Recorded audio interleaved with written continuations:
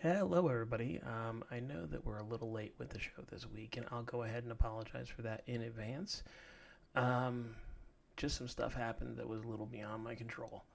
Uh, that being said, I also wanted to point out we talk about the Supernatural finale on this, and I wanted to make sure everyone had a bit of a chance to catch up with it before they listened. There is a spoiler section. I say it's going to last 3 minutes. It really lasts more like 4.5. So if you haven't watched yet, you might want to just go ahead and fast forward a little further than I tell you. Okay, thanks for listening and enjoy the show.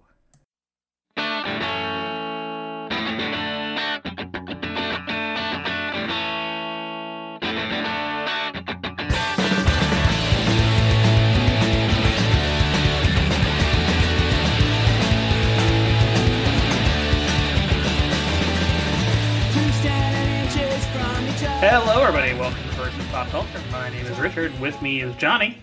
Yes, sir. And joining us shortly will be Greg. Joining us, as always, is Greg. Just, it'll be in process. Greg had some responsibilities he had to take care of before he could pop on, but you and I decided this is a great chance for us to talk Supernatural, not bore the shit out of Greg, and then he'd come back and be like, that was a great show. I really enjoyed it. You guys didn't talk any nonsense. We did. You weren't here.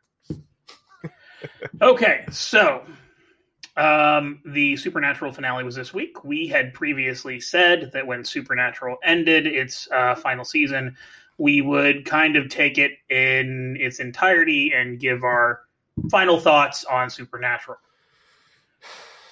I can honestly say that I did enjoy this final, 6 or 7 episodes. I thought that they did a really nice job wrapping it up. I know that it feels a little disjointed from the rest of the series because it came out so many months later. You could tell that there was a bit of a, it had nothing to do with how they shot it. I think what changed was all of us during the break between the first and the second half. Which is crazy because, our filters that we take in information is so fundamentally changed because of what we have been going through that we kind of felt like I could have argued, perhaps, that this was shot at a completely different time than the first half of the season. Well, all of it was, the last 2 episodes were shot at a completely different time. Everything prior to that was already shot, but I do understand what you're saying. We are not receiving information the same way that we had because of how much craziness has gone on, and we are fundamentally changed as human beings. So it was interesting to try to reconcile that between the last episode of the first half and the first episode of the second half, moving into this past Thursday's finale. Yeah, and it's interesting because I feel like also just the way that it kind of came about, if you tell me I have, let's say, 6 episodes to wrap up a TV series, I feel like I'm going to make every single one of those episodes count. Every single one of them is going to be just so much information jam-packed. There's going to be so much happening. But because of the way this was shot and because of the way that, the fact that they had everything up until the last 2 episodes shot, you had some random filler episodes in there that just felt a little bit out of place, if not still fun. Mm-hmm. But I do understand what you're saying with having a fundamental difference in how you perceive things. I mean, just as an example, I can't tell you the number of times I'll watch something now and there will be just a bunch of people in a crowd. That's not COVID regulation. Yeah, exactly. I mean, I was watching the opening scene of this. No real spoiler here. Mm-hmm. They end up at a fair. Akron Pie Fest, which, by the way, under that name does not exist. But there is an Akron Pie and Pint Fest that started last year. It is pies and beer. I will say this, just referencing the last episode, that was man, and I don't want to spoil stuff, but there was things happening where as they were happening, I was like, oh, I am going to be very sad by the end of this episode because there's too much. I have watched the show for too long to know that if something really good happens many times to one person, that person is going to have a bad day. Yeah. The dog, the pie, I was like, I'm done. I can't watch this. We'll get there in a second. We will do spoilers. We'll set a timer and we'll do spoilers. But yeah, like I'm sitting there watching them at Akron Pie Fest, and I'm like, there are a lot of people, and no one is wearing a mask. That is a super spreader event waiting to happen. Was this the Rose Garden? Did this happen at the Rose Garden? Yeah. No wonder Ohio's having so many problems. No, it was good, man. I really enjoyed this season. I definitely wouldn't put it up as my favorite season, and I know you might disagree with me. No, I don't. Season 13, I felt like was the season that I enjoyed the most. I would have to look up and see what happened in season 13 exactly. Is that Crowley's last season? I believe. Or was that season 12? I think it was 13.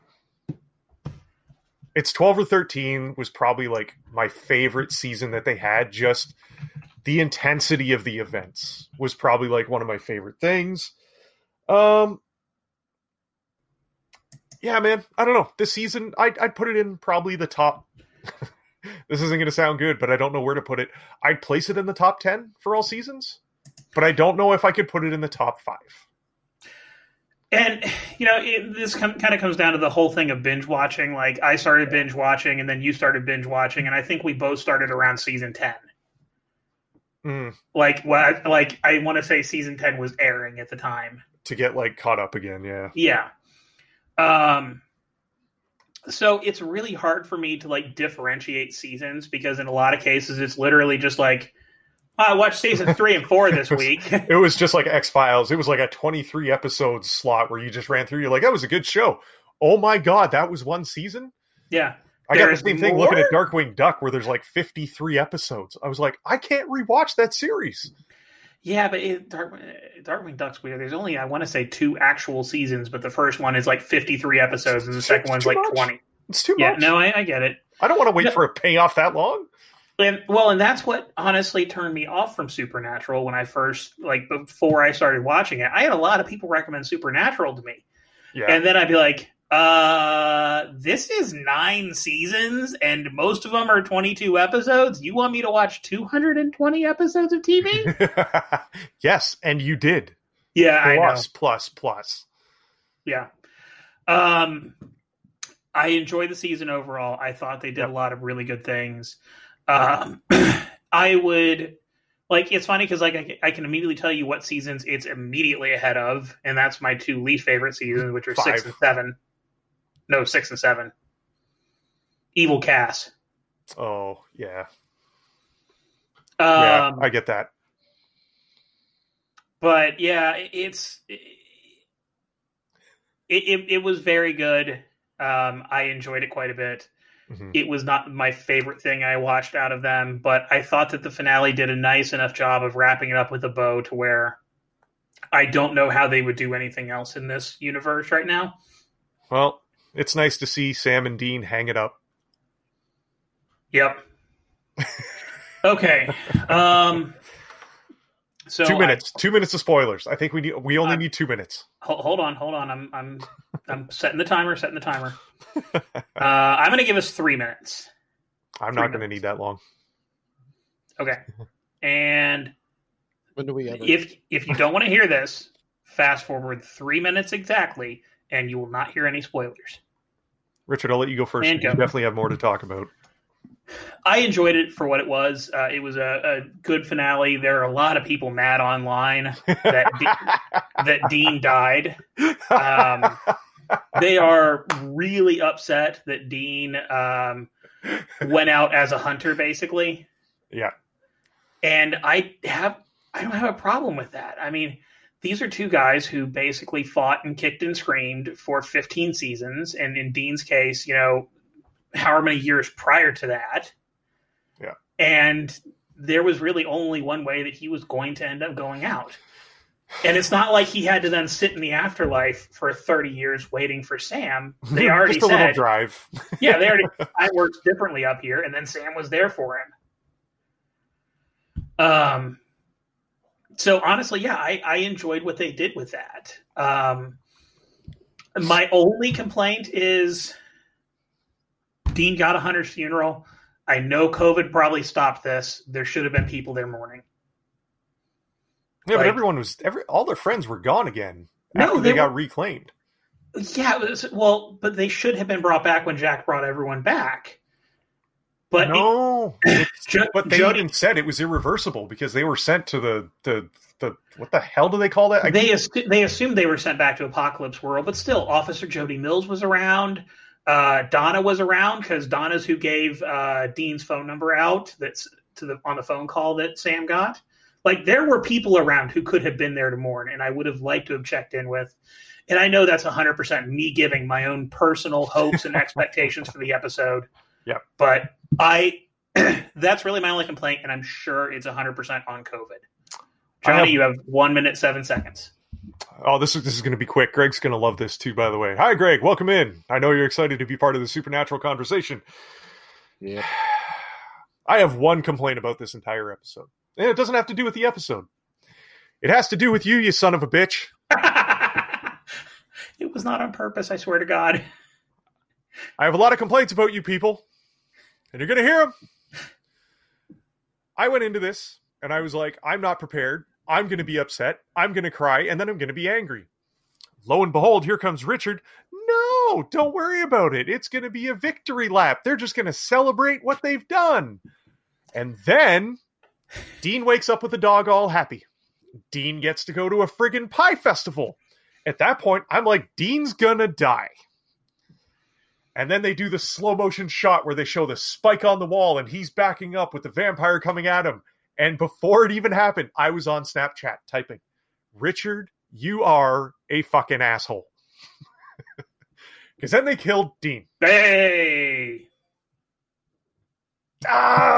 Richard, I hate you. And Ashley, by the way, I know she's going to listen to this. She said, we are fighting you at some point, which means she's going to fight you. I'm just going to sit back and laugh. Why would she fight me? You made me upset. You gave me hope, and there was no reason to be hopeful. That made it even worse. Because I was like, you know what? It's going to be a celebration. I'm excited. Nothing bad's going to happen. And then Jesus Christ on the cross. Thanks, Richard. Also, I'm glad that they did a callback to the terrible wigs from earlier in the series by giving Sam the terrible wig. That I 100% feel like they did that just to give a nod to the fact that in addition to Arrow, the long-standing joke was how bad the wigs and the hairpieces were. So that made me happy. That's all I got to say. Okay, anyway. Yeah. That's pretty much it for our Supernatural talk. I'm sure that Greg has things that he'd like to say from his many seasons of watching Supernatural. Yeah. Awesome. So, that is pretty much what we got to talk about here. We are now going to kick into the promised retrospective on Ghostbusters. I only want to hear Greg talk about this. Well, as he was.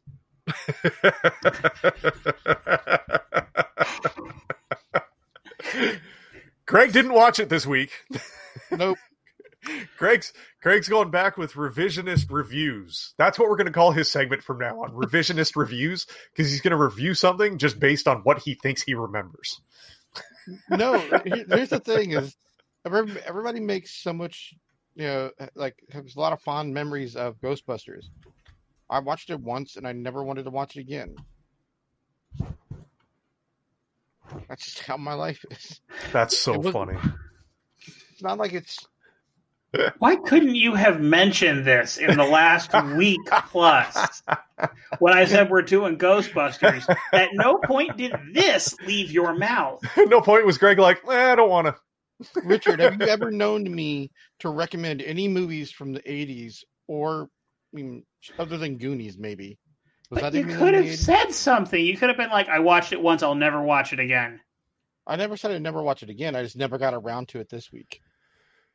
There's hopefully there's more time. I can maybe watch it in the future sometime. You work from home.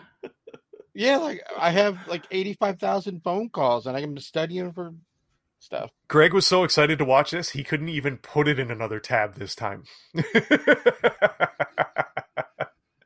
I haven't watched a movie in 2 weeks in general. All right, Greg. You guys are going to talk about it anyways. Yeah, It's just more of I've never been an 80s movie guy. So give us your rundown of Ghostbusters per your ability to recall the events, the story, the arc, the characters, the moments. All I remember is the sliming part. That was probably in Ghostbusters 2. I don't remember. No, that was one. It was at the hotel. Oh. It was Slimer when he got Bill Murray. Oh, yeah. That's pretty much all I remember. That and the Marshmallow Man. That is very fair. That is very, very fair. Past that point, what's the important points of that movie? The entire movie. I mean, that's valid, but like you watch it because start to finish, it's filled with some laughs. It's got some good humor stuff. There's some adult themes in there. I'm still a little shocked that kids watch this in the 80s, though. Because we're looking at this through the lens of like 2020, and we're like, oh man, my 6-year-old kid could watch this because HBO has Game of Thrones. But like, you go back, I mean, it's kind of, I think, Richard, I believe you haven't even gotten to the Deathly Hallows yet because you know that Julie is probably going to be like not in a suitable place to watch those. Goblet of Fire went very poorly. I did read that quickly. So it's interesting to see how desensitization can go through generational, like trickle down almost a little bit, where we look at this now and it's like, this is just something we put on at Halloween. My 4-year-old niece is there and it's fun because everyone's having fun, and it doesn't even faze her. Because I could even argue that there's things in the Frozen films that are probably scarier than what happens in Ghostbusters. Outside of the first scene, which I do want to talk about, Alice Drummond plays a librarian. Oh, yeah. I got a little bit of a quick question for you. Do you remember the other film that she was in that made you laugh? Ace Ventura, Pet Detective. Ray Finkel's mom. Yep. So it's... And she does such a good job. And I think some people confuse her with the actress that was in Happy Gilmore that played Happy's grandmother. I think like sometimes people get those two very different actresses. I really enjoyed this. I enjoyed it as a kid. I watch it every Halloween. I probably didn't need to watch it again this week, but I'm doing due diligence. For myself, I watched it for Greg. I got this. I served as a proxy. So here's the thing: you watch it as like a tradition. Like you watch it multiple times, and you have reasons to watch it. Mm-hmm. I don't. Yeah. If you look from a perspective of somebody that wasn't taken by the movie, why would you put it into a tradition then? No one's asking you to put it into a tradition. No. It's not putting. Don't take it that way. That's how I feel about Braveheart. There's people that watch Braveheart like at the same time every year to celebrate weird Scottish holidays. I know this is gonna sound funny. I don't care about Braveheart. It was an okay movie. I'm not going to go to my way to watch it again. Well, I'm not motivated. A movie like that for me would be like The Count of Monte Cristo. I really enjoyed that movie. Yeah, like the 2001, I think.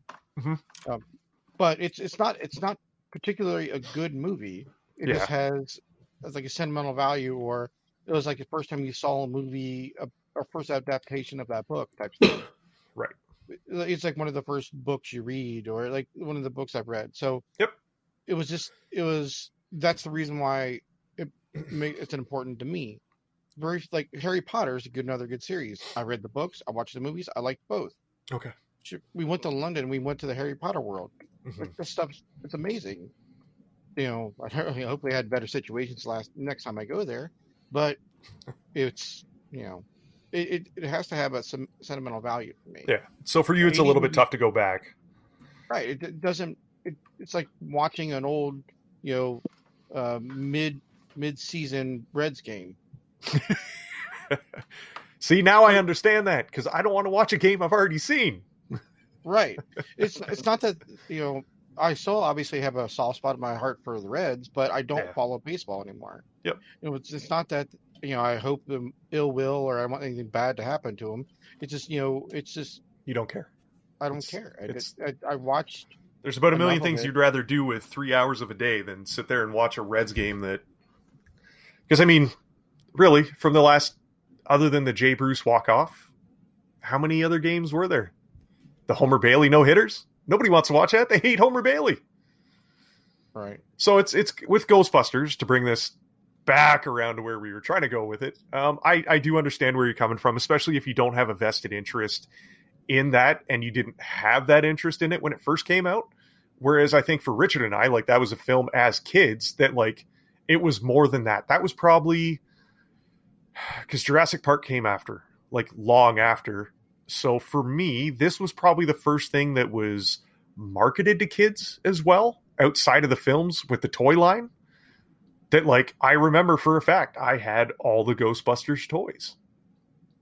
So I wonder how much of the appreciation of nostalgia that I have for this film ties in directly to, like, those endorphins from when you get a toy as a kid. You know what I mean? Because, like, without those toys, would I have had as much time invested? Probably not. I can tell you right now, those stupid toys that had the little, like, chomping ones, those damn things hurt my fingers, man. They wouldn't approve those toys now with that spring action biting. Hell no. That's multiple lawsuits.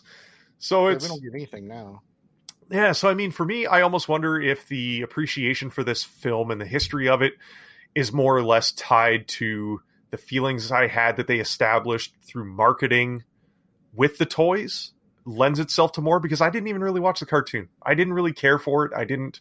There wasn't that establishment. When the video came out, or the video game came out, they remade it for PS4, correct? Yes, they did. But it was originally PS3? Yeah, it was a PS3/360 game. See, and so I know this is going to sound funny. I care enough to watch it once a year at Halloween. I don't care that much about it to go and, like, buy a video game to, like, live through the characters. Because I know there is people that do that, and I get it. I do get it. It's just I will tell you, if you haven't played that video game, it is actually worth playing because they got the entire original cast back for the voice stuff. But again, that doesn't...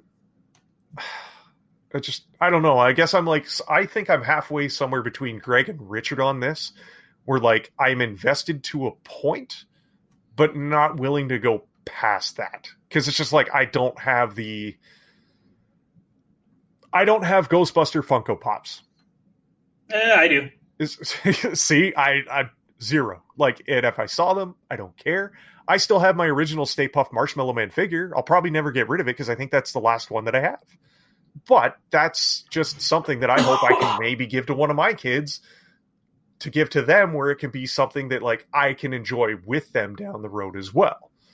So for me, there's definitely a statute of limitations on my love for Ghostbusters. It doesn't really extend beyond. I feel like it's a good Halloween flick because it's got comedy. It's a little bit scary. It works well. I love Bill Murray. I'm not a big Dan Aykroyd fan. And any chance we get to see Rick Moranis, I think we have to be able to appreciate it. But outside of the Halloween viewings, this is probably the first time I've watched it outside of Halloween in close to 10 or 15 years. I'm relatively similar to that. I will say I watch it probably a little more off kilter than on Halloween, but it's generally around the Halloween time. The whole dealing with ghosts, it does become largely a Halloween movie for me. Yep. That being said, there are, I'm not going to say that I'm 100% invested and I have to have everything to do with Ghostbusters. But there are things that do definitely catch my attention. I liked the Funko Pops. I thought they were amazing. I loved the Stay Puft Marshmallow one. It's probably my favorite of the quote-unquote cute pops. Right. But that means, with that, I do love this movie. Originally, it came out in 1984, so I would have been 3 years old. I know I obviously did not see it when I was 3, but I did watch this quite a bit when I was a kid.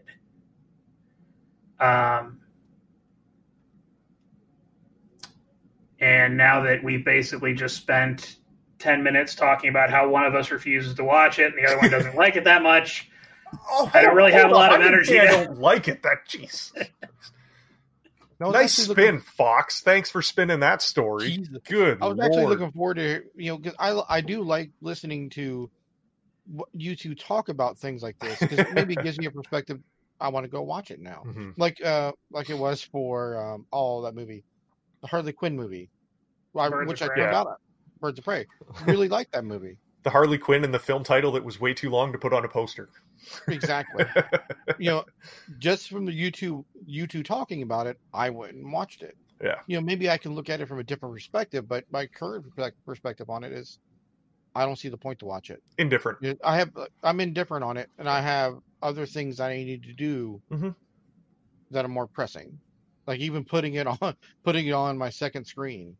It's just because I don't want to, I want to give it the time it needs, or because it's supposed to, you guys really like the movie, so I don't see why I would not just put it on, maybe focus on it a little bit. Yeah. So originally Ghostbusters released in 1984. It had a budget of between $25 to $30 million, and brought in around $285 million at the global box office. At the time, it was seen as a bit of a gamble to make the movie because it was the first comedy that needed high-dollar special effects. They weren't sure if they were going to make back the money. With that, some of the more kind of interesting things with it, Dan Aykroyd originally wrote the first script, and he was very heavily pushing for it to star himself, Eddie Murphy, and John Belushi. This, of course, all kind of got kiboshed when John Belushi accidentally died. And with that, they kind of went back and kind of reworked everything from the beginning. The biggest change to it was originally set in a farmhouse and was going to involve time travel. So they were going to be, it was basically supposed to be one big long movie fighting Stay Puft Marshmallow Man level baddies in different periods of time. That obviously didn't end up working out. And basically they ended up going around and contacting Bill Murray. He agreed to join the project, but look, I love Bill Murray. I am very happy I will never have to work with Bill Murray on anything because he seems like an absolute insane person to try to get involved in your project. He never signed an explicit agreement that he would be in the movie. On his first day of filming, he showed up and Ivan Reitman took him on a tour of their studio area and wasn't sure he had read the script. Well, but hold on. He's a guy, he's an improv champion. That's Bill Murray. You can't expect an improv guy to come in and be like, yeah, I'm going to read your script verbatim. Apparently, though, the majority of Bill's lines were actually written by Aykroyd and Ramis. But see, that makes sense to me. But I don't know. It's just one of those things where, like, could you imagine having to tiptoe around that? Like, this is going to be the firehouse. Did you read the script? This is going to be the car. Did you read the script? It probably doesn't work if it's Aykroyd exclusively writing. But if you have someone like Ramis, who I'm pretty sure already had an established rapport with Bill Murray ahead of this, and Ramis is not a slow human being, man. So, I mean, he probably knows the ins and outs of what makes Bill Murray tick enough to the point that he could write a role that Bill's going to feel like this is something he would do anyway. So, I mean, because they were on a lot of projects together for a long time. Yep. So by the time Ghostbusters came out, Harold Ramis had already written Animal House, Meatballs, Caddyshack. So 2 of those with Bill Murray. Now Stripes, that's 3. And then he was credited as a co-writer on Ghostbusters. So I am curious to see if it was mostly Ramis that wrote the lines for Murray, because I can't feel like Aykroyd would have had as much of a thumb on the pulse of that character or the actor. It's possible. Just out of curiosity, I'm curious what... Yeah, he did write the Blues Brothers. I don't know. I don't take away. I don't knock. I don't knock Aykroyd's writing quite as much as it sounds like you might. I think Aykroyd was still a pretty good writer overall. All of my issues with Aykroyd have nothing to do with professional Dan Aykroyd. It has everything to do with Aykroyd away from the screen. Oh. I don't know about that. I've only met the man once, and I liked him quite a bit. He was very nice. This is we don't need to talk about it on the podcast because I don't want to sway other people's perception of Dan Aykroyd based on my firsthand experience of the human being. So there you go. If anyone has any desire to know, you can ask Richard after I talk to him and Greg about it. Because I don't feel like getting hit with a libel thing at any point, even though it's factual. That's fine. Fuck. So, getting into this, they kind of hit you with a shotgun blast to the face right out of the gate, which does a really good job. It segues well to the credit roll and everything else that they build to this film. As I said before, it's Alice Drummond, right? That's what you said. I assume you're right. So it is. It's Alice Drummond. It's her in a library. She's flipping through what do they call those things? Not a Rolodex, but it's like the cue cards. Yeah. And then all the drawers come out. They fly. This is the beauty of practical effects, by the way. Because at no point, great. Yeah, because you watch this and they do a similar thing at the start of the reboot, weird Chris Hemsworth Ghostbusters, which blows my mind because they had the cast for the reboot. They had a perfect cast for that reboot. And what did they do with it? Squat.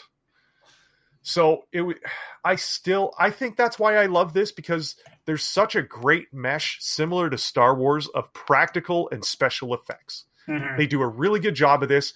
The only other film I felt that they did really well in that regard would have been Scrooged with Bill Murray as well. Where it was, they had that mesh, that really good blend of practical and special effects that allow you to kind of build a universe that you feel you are watching play out on screen.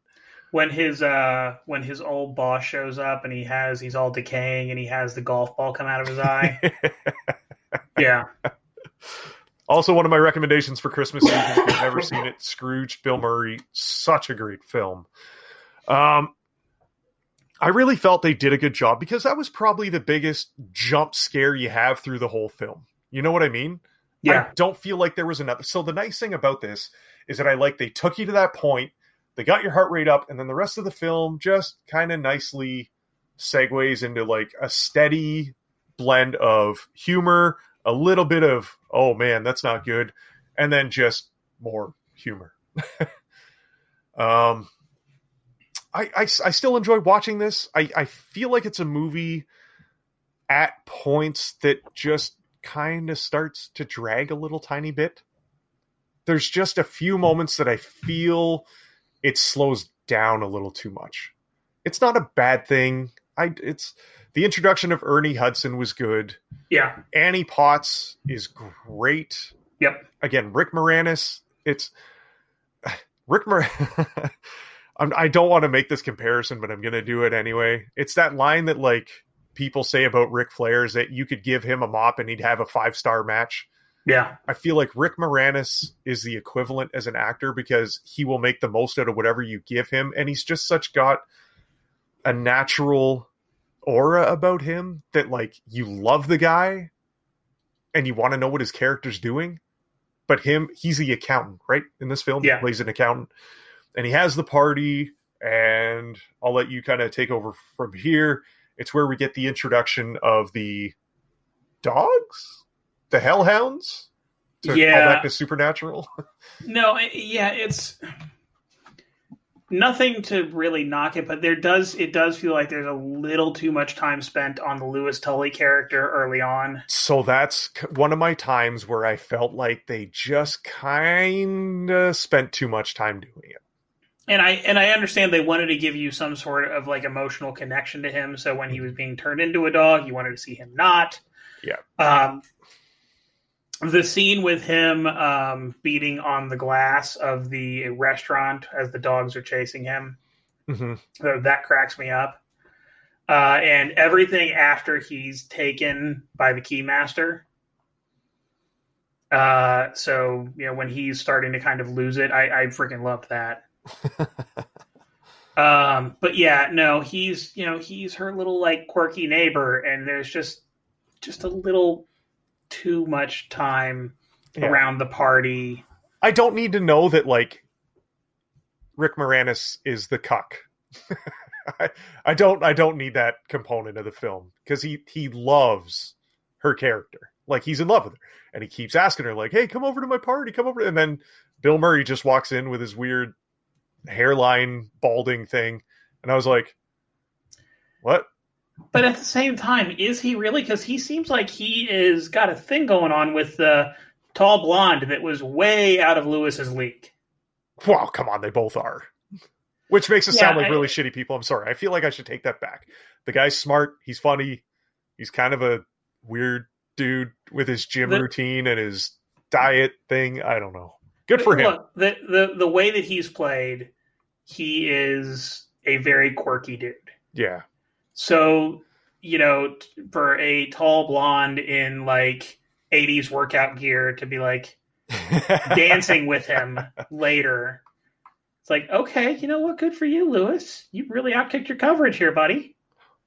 But then his character kind of brings up a good point, is that I think one of the strengths of this film is the supporting cast are fantastic in this. Yeah. Not the least of which, and I know the name William Atherton is not going to like bring up a lot of memories for anybody, but that guy had some of the most I want to punch you in the face until the red water comes out characters of the 1980s. Yeah, I mean, so just to bring anyone up to speed who may not immediately know who William Atherton is, he was Walter Peck in Ghostbusters, which is the EPA guy who tried to shut him down. He was also Richard Thornburg in Die Hard and Die Hard 2. Yep. He was also I guess I'm going to call him evil, the evil professor in Real Genius. Like, it's a little bit of a crack up because... Oh, come on. You're going to gloss over his number one, like, villain, weird, I just lost my shit role? Dr. Yeah, from Faulkner, man. Yeah. Come on. He just loses, like, he starts, something to do with his own shit. What did he do? Oh, he had to rifle through it to find a key. He went through Pauly Shore's crap. No, was it Baldwin? Baldwin ate the key. Ate the key. Yeah. And then they find out he found the key by going through Baldwin's poop. So but he's got such that smarmy face. Like, he has what I affectionately refer to as a very punchable face. Yeah, and that's the thing. Like, he does an amazing job of being just an absolute, complete, and utter dick. He's such an 80s villain. Like, he's such like, not even villain. He reminds me of the character of Kevin Bacon at the start of Planes, Trains, and Automobiles. Just that typical 80s blowout hair, probably wears a weird scarf with like his suit. You just want to punch him in the face. So pay attention to that character. If you want to see a masterclass in how to make the most of very little screen time, Atherton is one of the absolute best at being able to do that.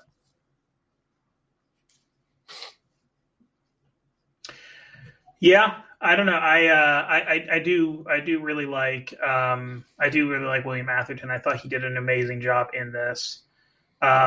He is still with us. He's actually 73 now. Has not done a whole lot of work recently. Looks like his last credit was in 2017 and a documentary in 2019, Remembering Ghostbusters. Yeah. But I mean, he does an amazing job between take everything else out of it. This and Die Hard. He plays such an absolute prick in both of them. And the thing is, like, if you really look at it, Walter Peck is right to be wondering what the hell's going on here. Yep. I mean, they basically tell him they have a nuclear reactor in their basement. But they won't go into a whole lot of details about how anything works. Like, they're dicks to him. Yep. He's right. He does what probably should be done if this were real life. But you still hate him for it. He's such an absolute asshole to the point where when all the marshmallow goo falls from the sky and lands on him, you're just like, yeah, that's what you get. It's and without him having the interaction that he has with the mayor, played by David. Oh, come on. Yep. I'm going to have to look it up. Shit. So oddly enough, he was also in Ace Ventura: Pet Detective. So the mayor and the woman at the librarian, both in Ace Ventura. It's, again, you have character actors that I don't know, man. If you are going to be a supporting cast, I think this is a good film to be able to watch to realize, like, how best to make the most out of a small amount of screen time. It never ceases to amaze, even right down to the concierge at the hotel. You know what? It's all of these little pieces contribute, because there's at no point where you kind of get in films now where you're like, that character, like, that was not good. I don't feel like there was a drop off in casting choices from the start of the film to the end. Even right down to the scene with Bill Murray administering the test to the two students. Yep. Like, when he's giving them the electroshock response when they get a wrong answer, the guy that's doing it, like, you feel like he's actually angry about this right now. Yeah. Mayor Lenny was the mayor, and he was played by David Margulies, which, I gotta be honest, I probably would not have pulled from anywhere. Yeah. And he was the Ghostbusters mayor and the Ghostbusters 2 mayor. Yep. So, I mean, again, going back to this, I think one of the strengths of this film, other than the sound and the effects, the supporting cast were great. And I mean, casting, second choices aside, I don't think in the construction of this film, it's not a bad movie. It's probably one of the better movies to come out of the 80s. And I mean, as far as the way it was crafted and constructed and, like, the way they built the entirety of this, like, existing universe within the context of New York City. And you have some very uniquely New York moments going on in this film as well, which is kind of nice. And I mean, the fire hall they used is still there. This is like a landmark in the city of New York that people visit on, like, when they go. Let's talk about that for a second. Okay. So I ended up in New York. I want to say 2 years ago, maybe 3. Right. 3 years ago. I ended up in New York 3 years ago, and I was, like, real adamant. Like, look, I don't know the subway system, and taxi cabs were like $1 billion to go 10 feet. So I was like, I'm not doing that. I'm just gonna, I'm just gonna walk. Greg's happy he skipped out on a cab experience with you again. So I'm just like, okay, I'll walk around. So, it's me and the missus walking around downtown New York and Manhattan.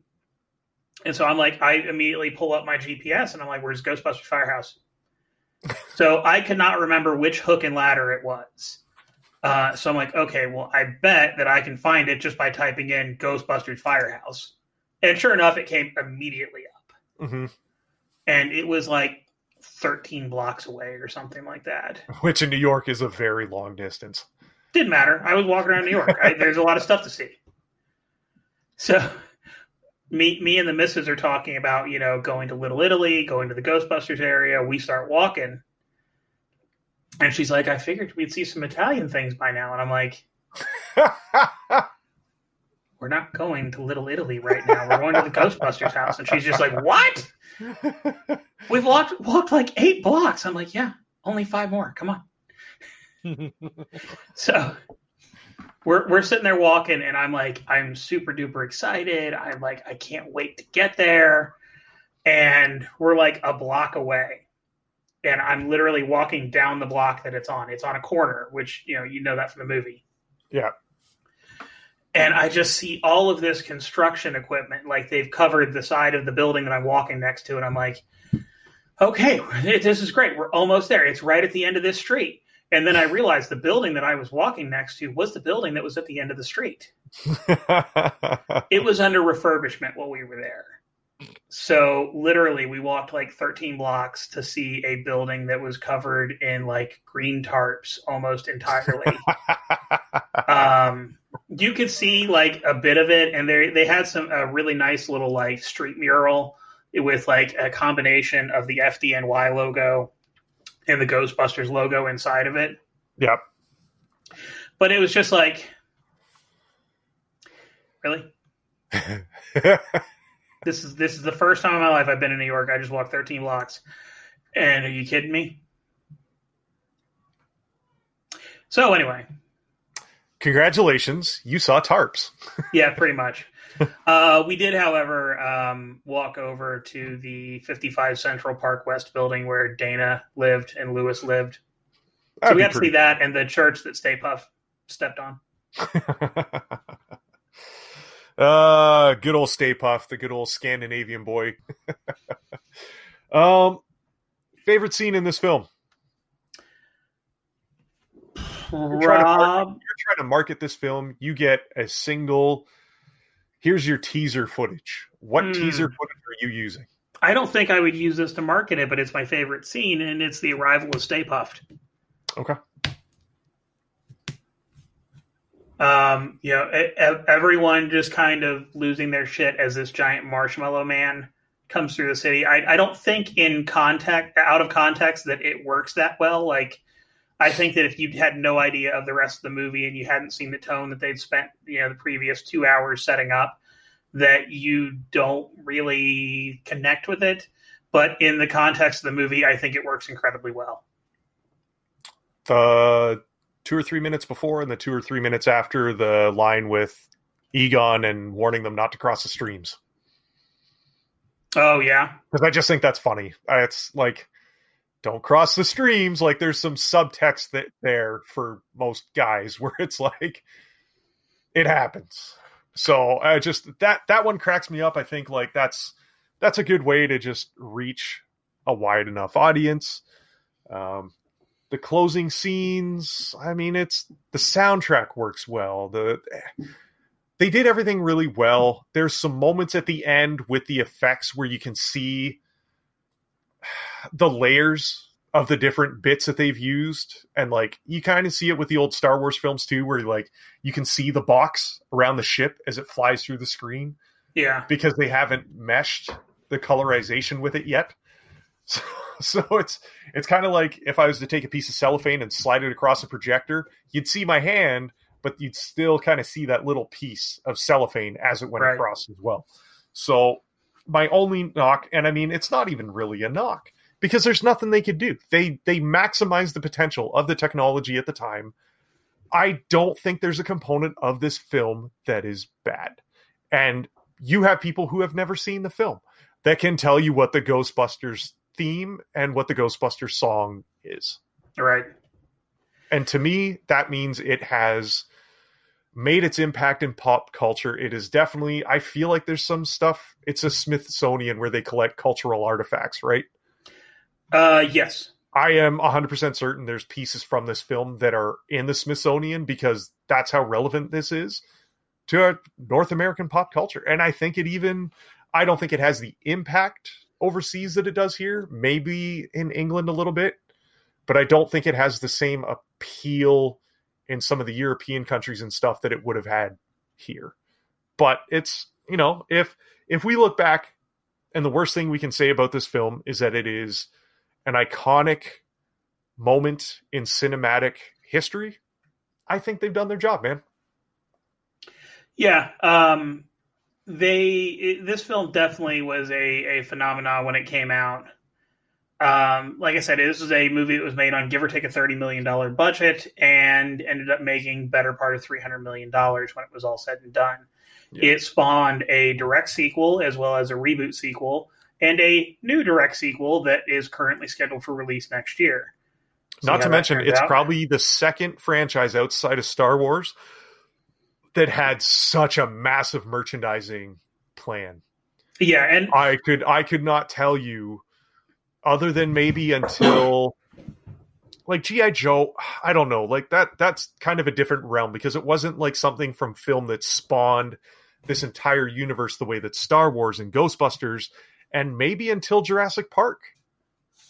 Well, that's what I was going to say. Look at it now. If you go to, and I'm just going to throw out a name here, Walmart, mm-hmm. and you walk through their graphic tee section, or Old Navy, or basically any store that sells graphic tees, JCPenney. The Ghostbusters t-shirt's going to be there. Yeah, you will find at least one Ghostbuster t-shirt. You'll find Star Wars t-shirts. You'll find Jurassic Park t-shirts. Yeah. And you'll find those at all three of those stores. Yeah. Anything else? Maybe. It's that kind of like goes through the peaks and valleys of whatever is new at the time. You'll find Superman and Batman, and you'll find, other stuff like that. But with a cultural impact to the point where, I mean, we're talking about it is 36 years later. Yeah. And they're still selling t-shirts with that logo on. You know what? I've never owned a Ghostbusters t-shirt. I have owned one. I like, as much as we say this, I had the figures. I even mentioned that coming in. But like, I just, you know how you go through a store, and this maybe happens to you, where you're like, oh man, like look at that Batman shirt, or for whatever. Like it happens less and less as I get older, which understandable. Yeah. But as much as the marketing for me, now, if they did a relaunch of that Ecto-1, so, okay, here's a good Lego prime example. If there was a better Lego Ecto-1 kit out there right now, because I don't think they relaunched it. They had it, but it's vaulted, right? It's out. Yeah, but I'm not paying that for now. I have more interest in getting the Lego kit. I'm not paying that money. I have more interest in something that like I can build and like actually put the time into to have representative, instead of just here's a t-shirt. Because how often am I going to wear that shirt? You know what I mean? Whereas if I have like a glass case and I got the glue and I got the light kits that you can buy, and I have a Ecto-1 model with functioning lights on the ambulance, I'm a little more excited about that. But again, it's 36 years later, and I still have at least passing interest in some of the merchandising components. They've done a good job. Oh, my God. Yeah. Now you see the price of it? Well, no, I don't know how much it's actually, what the actual price is for it. That's vaulted. That's vaulted. They just re-released it. Oh, but not the original one. Yeah. It is the original one. Okay. It's released it's released in conjunction with Ghostbusters Afterlife. So there you go. It's, as much as things change, the more they stay the same. Like, I still have a passing interest in that film and the franchise and what it comes with. If you haven't seen this movie, if for the only reason, you see those lists every now and then where it's like, here's 86 films. I bet you haven't seen 90 of these films. I will say this should be one of the films that you check off that you have seen when they give you a list of like films that have relevance to our culture, society, as well as like pop culture itself. This should be a film you see at least once. Don't have to watch it all the time. Take the time, watch it. I think current films, etc., you're going to see things that people pulled from these films that have relevance to today, even now. So you're talking about the figures, which were based off of the real Ghostbusters cartoon. Correct. Which always really just kind of astounded me, because the real Ghostbusters cartoons did not look anything like the actual Ghostbusters. I never understood that, because obviously like Aykroyd and Ramis, and I think Ivan Reitman controlled the rights. Yeah. So those two obviously did not have to do anything. Like, they could sign off on their likenesses at least. Yep. But it's a couple neat little tie-in things with that. Ernie Hudson actually went and auditioned to play the Winston character in the real Ghostbusters cartoon and did not get it. Yeah. They said he did not sound enough like Winston. Talk about a guy that's just been like continuously disrespected. Yeah, it's also with the Ghostbuster releases, like oftentimes he doesn't make the cover. Yeah. Like you'll look at Ghostbusters or Ghostbusters 2 on Blu-ray and it's just the other three guys. Which is nuts because who's the most approachable member of that entire ensemble? He's at almost every con, which I'm sure has more to do with the fact that the role offerings are probably not rolling in for him, but at least he's a presence. He's doing, this is going to sound sacrilegious, he's doing more for the reach of the franchise than the other guys that were involved with it. Speaking of Ernie Hudson, though, Ernie Hudson is a serious worker still to this day. Oh, for sure. I just mean, like, you're not going to see him in, like, a tentpole franchise like that again. No. Oh, well, yeah, no, he's not going to be like that. But just a couple things to kind of touch on with Ernie. Going back the last few years, he has had stints on Modern Family. He has done a whole bunch of different TV shows, including one called Graves, one called ABP. He did a appearance on The Rock's Baller show. Grace and Frankie, he did 17 episodes on. And he was in Puppy Dog Pals, which is making my daughter perk up.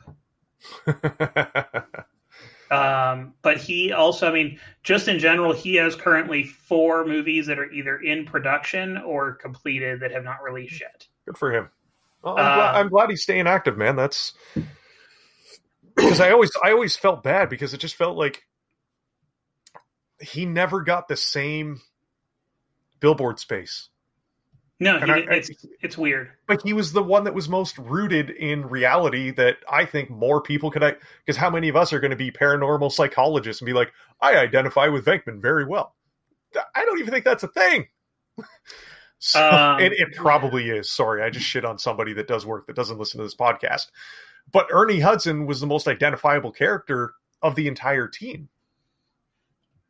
And the thing with Ernie Hudson is when it was originally written, and it was written for Eddie Murphy for the role, he was supposed to have a substantially beefed up role. Yeah. When Eddie Murphy had to pass, I don't remember what he was working on at the time, but when Eddie Murphy had to pass, they reduced the role and worked to put in more Bill Murray. Can we get Dave Chappelle in a reboot? I think if I remember correctly, he was one of the names that was bantied around for the original Ghostbusters 3. That's not surprising. That would have been fantastic. Ghostbusters 3 was originally planned out in the mid-90s and was supposed to be a passing the torch movie, and it was basically a bunch of young, at the time, up-and-coming comedians. I don't remember all the names directly, but I do very specifically remember that Ben Stiller was one of them. Yeah. I can do without that. I'm sorry. It's Ben Stiller can get behind the camera and stay there for all I care. Other just tidbits, kind of a funny happenstance. Peter Venkman in the 80s cartoon was voiced by a 80s cartoon voiceover man named Lorenzo Music, who also did Garfield the Cat's voice in Garfield and Friends. Fast forward by a few years, and Garfield the movie came out and was then voiced by Bill Murray. Bill Murray stole that man's job. Well, no, Lorenzo was dead. I was just leaving out that bit of a downer. God damn it, cut that. But yeah, it's kind of just an interesting happenstance that if you watch the cartoons in the 80s, you probably realized it when the Garfield movie was coming out, but it was just something that always popped out to me. Other than that, the woman in Dan Aykroyd's dream sequence where he makes love to a ghost is played by his own actual wife, Donna Dixon.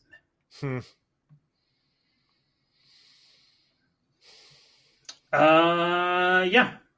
That's pretty much what I've got by way of trivia pieces. I just read somewhere that the terror dogs that came to life were actual statue designs based on an old church in Philly.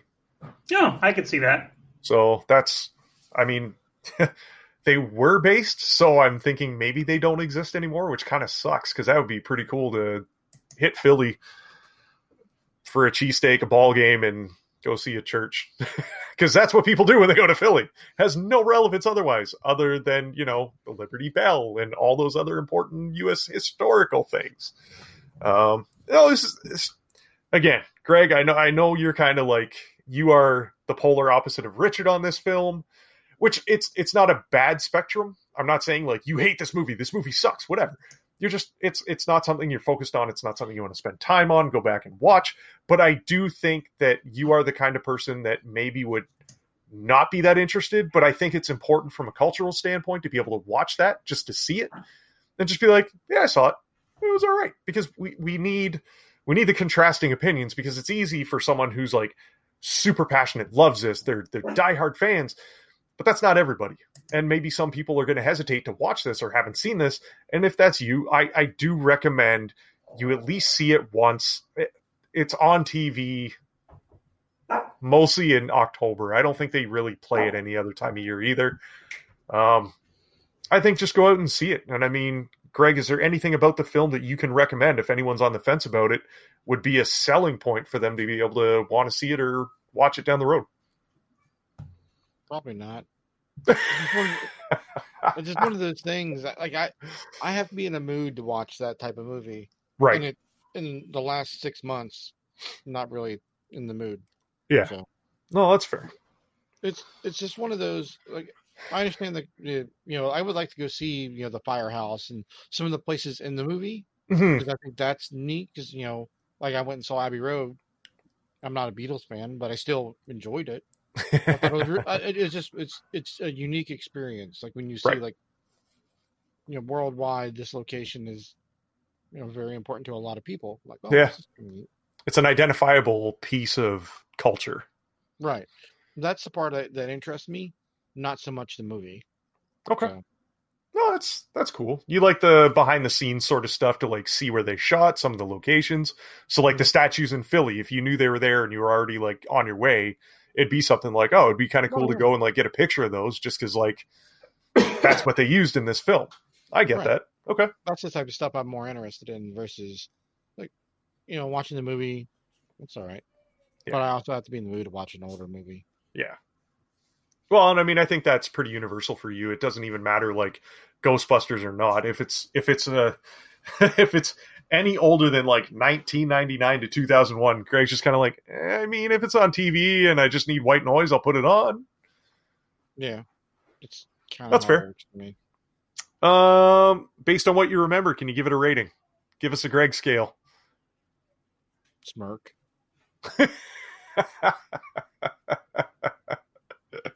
Richard, based on the Greg scale, what do you got? Based on the Greg scale? Oh, I have a full-on smile. I watched the whole thing. Although it's confusing because sometimes Greg doesn't watch any of it and still smiles because he didn't have to watch it. Based on the 5-star system, because your 10-star system is stupid. Again, I'm gonna have to. I would. This is gonna drive you nuts. I'd put it in the same space as Fast Times at Ridgemont High. I own it. If I feel like it, I'll watch it. But it's not something I go out of my way to put on.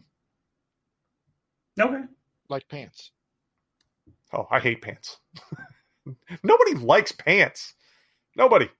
No, when it's cold outside, maybe. Stay inside. No pants. Anything else to add before we wrap up the prolonged review of a film that most people have probably already watched? No. I think we're okay.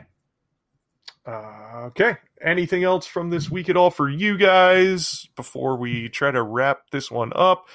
Greg, is there anything going on in the tech space that we need to know about other than Warcraft released 3 days?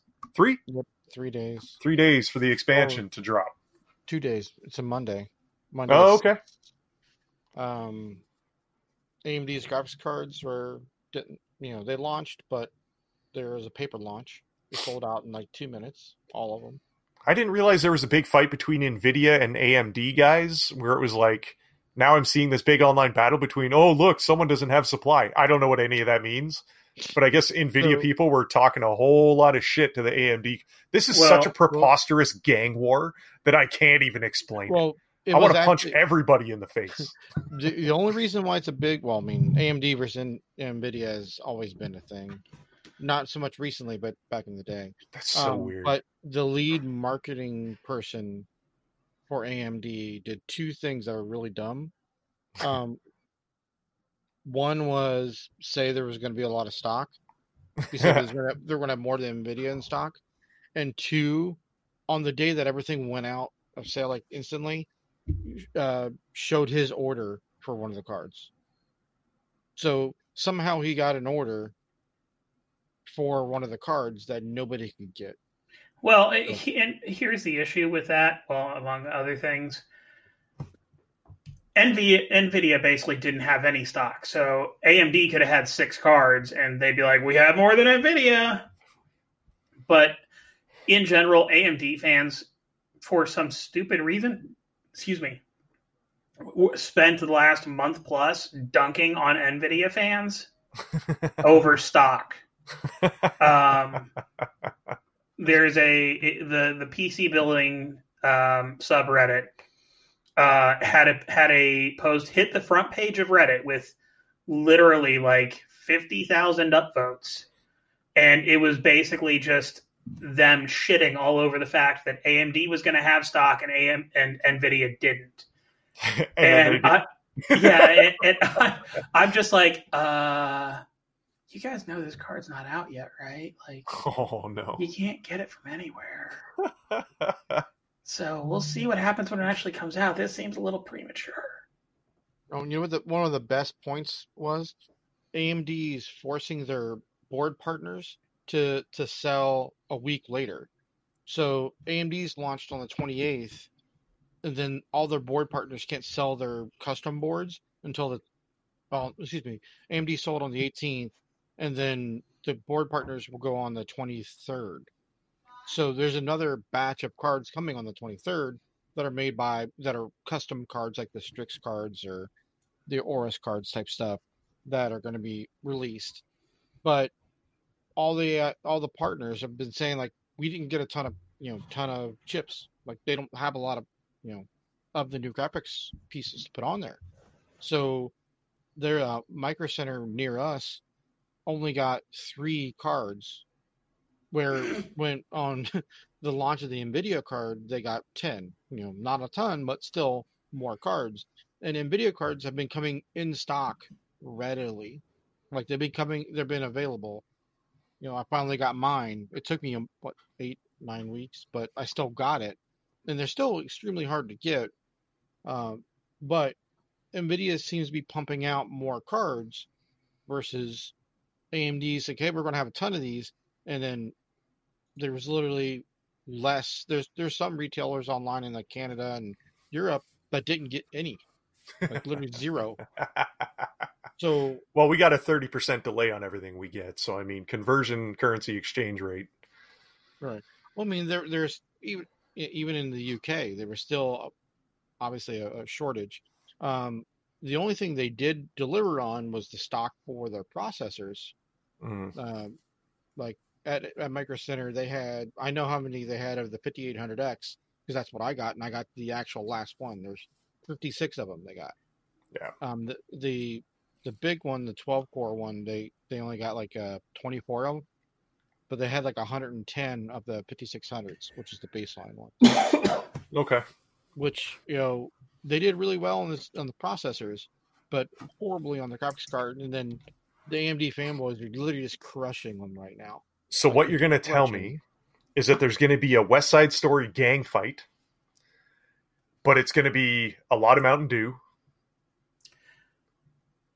I think of it more along the lines of the Anchorman fight, Yeah. with all the different news teams. But less weapons. There's not going to be real. It's going to be it's LARPing weapons with a West Side Story style gang fight. That's what it is. And I think halfway through, Intel shows up, and then feeling left out, the PS5 and Xbox fanboys show up. Yeah. An Explorer shows up at the same site in about 6 years, and they're like, "Hey, we're here for the fight." Well, Intel is basically, if you do it as the Anchorman, Intel's like the History Network. PBS. He's PBS, Brick. yeah. He's Brick. He's Brick. Well, Brick killed a guy, but With a grenade. Trident. Trident. It was a Trident, yeah. Oh, it's just a grenade when he pulls the pin and he's just like walking around screaming. Right. So, there's so much. We knew this was going to happen. Yeah. That's why I didn't put a lot of faith in getting an AMD card. Right. Even though the benchmarks are showing a lot of good stuff. The only issue with AMD cards currently is this generation, they don't have any hardware based ray tracing information, like tensor or like cores that are specific to ray tracing. Okay. So anything that has ray tracing on it relies on the calculations of the card, which makes it not perform nearly as well as the NVIDIA card.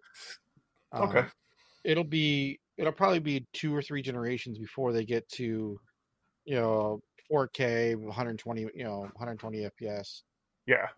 With ray tracing turned on without using some AI based sampling, but that all sounds very, very awesome. I don't have any idea what any of it means, but I'm sure there's going to be people listening that are like, "Oh, that's good to know." Yeah. Well, it's typical of how like the way it's basically the reflections.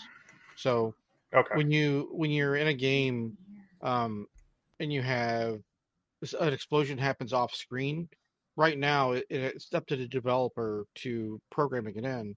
But with ray tracing, they can use something that'll automatically put that explosion, if it flares up onto the screen, you'll see it. Right. So it just allows for calculations that are done off the screen to affect the on-screen, like sunlight or shadows, or that stuff is going to be a lot more accurate. Oh, okay, that's fair. That makes a little more sense. So hopefully this massive World War III over whatever from AMD and NVIDIA resolves itself without violence. Who knows with these guys? This is so preposterous. Well, I mean, if the AMD fanboys weren't dunking on the NVIDIA guys for so long, it wouldn't be as bad as it is now. Which is ironic because I would be willing to bet big money that nobody on either side of this fight is literally dunking anything but biscotti in a coffee. I don't think they're doing biscottis. They're doing like Oreos and Mountain Dew. Oh, that sounds so awful. Speaking of awful things to dunk, powdered sugar donuts, orange juice. It's delicious. Do it. Okay, we're going to end this because this is like me doing the Grandpa Simpson walk into the bar and turn around and walk back out again on this conversation because this is disgusting. If they want to get a hold of Richard and make fun of him for not doing that ever again, how can they get a hold of you? Richard Versus. And Greg, if they want to get a hold of you and discuss a little bit more of what's going on between... I can't even think of the Crips and the Bloods of the tech world. How can they get a hold of you? At Will Gregory. And if you want to give me any other recommendations about what is terrible to dunk into something else terrible, you can get a hold of myself at our Twitter handle for the podcast at Versus Podcast with the _. Outside of that, winter's coming. Stay safe, everybody. Keep shoveling. Richard, send them home. Have a good week, everybody.